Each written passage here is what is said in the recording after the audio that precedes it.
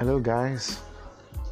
I'm very happy to welcome you to this channel, which I intend to use as a medium to teach biology to students of secondary school in whatever forms they are, SS1, 2, 3, in a form that will be very close to what we have in the classroom setting.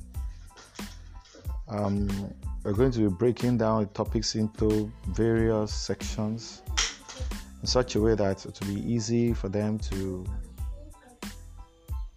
you to just read a section. After reading a section, you'll be able to analyze it properly, digest it. And if you have questions, there will be feedbacks whereby you can always share your thoughts on the topics so that those areas that are challenging could be explained.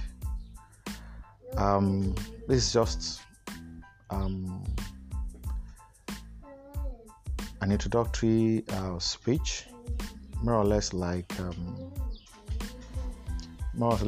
thriller, but I'm sure by the time you stay tuned to this channel, you're going to enjoy various sections of these lectures that you won't regret hooking up to.